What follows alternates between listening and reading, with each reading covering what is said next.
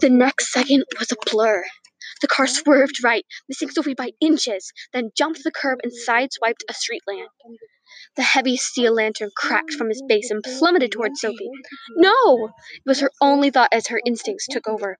Her hand shot into the air, her mind pulling strength from somewhere deep in her gut and pushing out through her fingertips.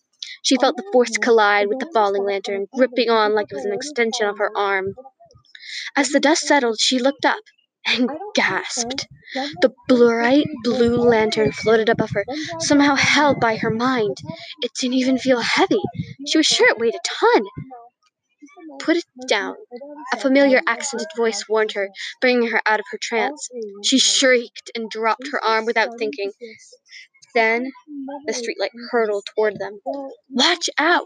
Fitz shouted, yanking her out of the way in a split second before the lantern crashed to the ground.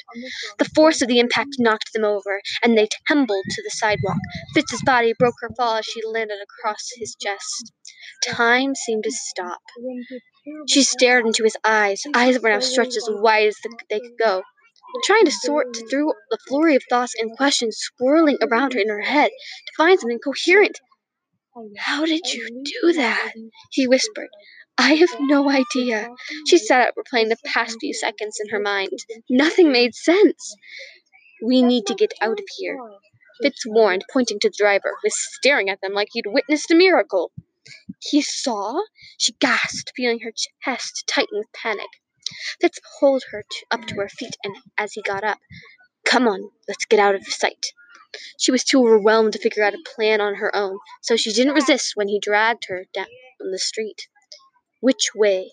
he asked when they reached the first intersection. She didn't want to be alone with him, so she pointed north toward the San Diego Zoo, where there was sure to be a crowd, even during a firestorm.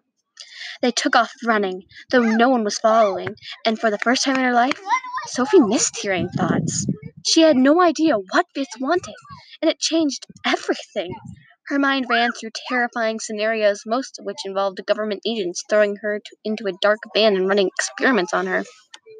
She watched the road, ready to bolt at the first sign of anything suspicious.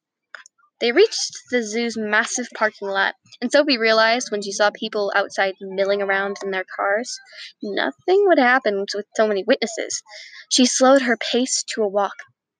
"What do you want?" she asked when she caught her breath. "I'm here to help you, I promise." His voice sounded sincere, but didn't make it easier to believe him, though. "Why were you looking for me?" She tugged out a loose eyelash, more afraid of his answer. He opened his mouth, then hesitated. "I'm not sure I'm supposed to tell you." "How am I supposed to trust you if you won't answer my questions?" He considered that for a second. "Okay, fine. But I don't know much. My father sent me to find you. We've been looking for a specific girl your age, and I was supposed to observe and report back to him like always. I wasn't supposed to talk to you." He frowned, like he was disappointed with himself. "I just couldn't figure you out. You don't make sense." "What does that mean?" "It means you're different from what I expected. Your eyes really threw me off." "What's wrong with my eyes?" She touched her eyelids, suddenly self-conscious. "We all have blue eyes, so when I saw them, I figured we had the wrong girl again. But we didn't." He looked at her with something like awe. "You're really one of us." She stopped and held her hands. "Whoa, hang on. What do you mean, one of us?" He glanced over his shoulder, frowning when he spotted a crowd of fanny pack wearing tourists within earshot. He pulled her towards a deserted corner of the parking lot.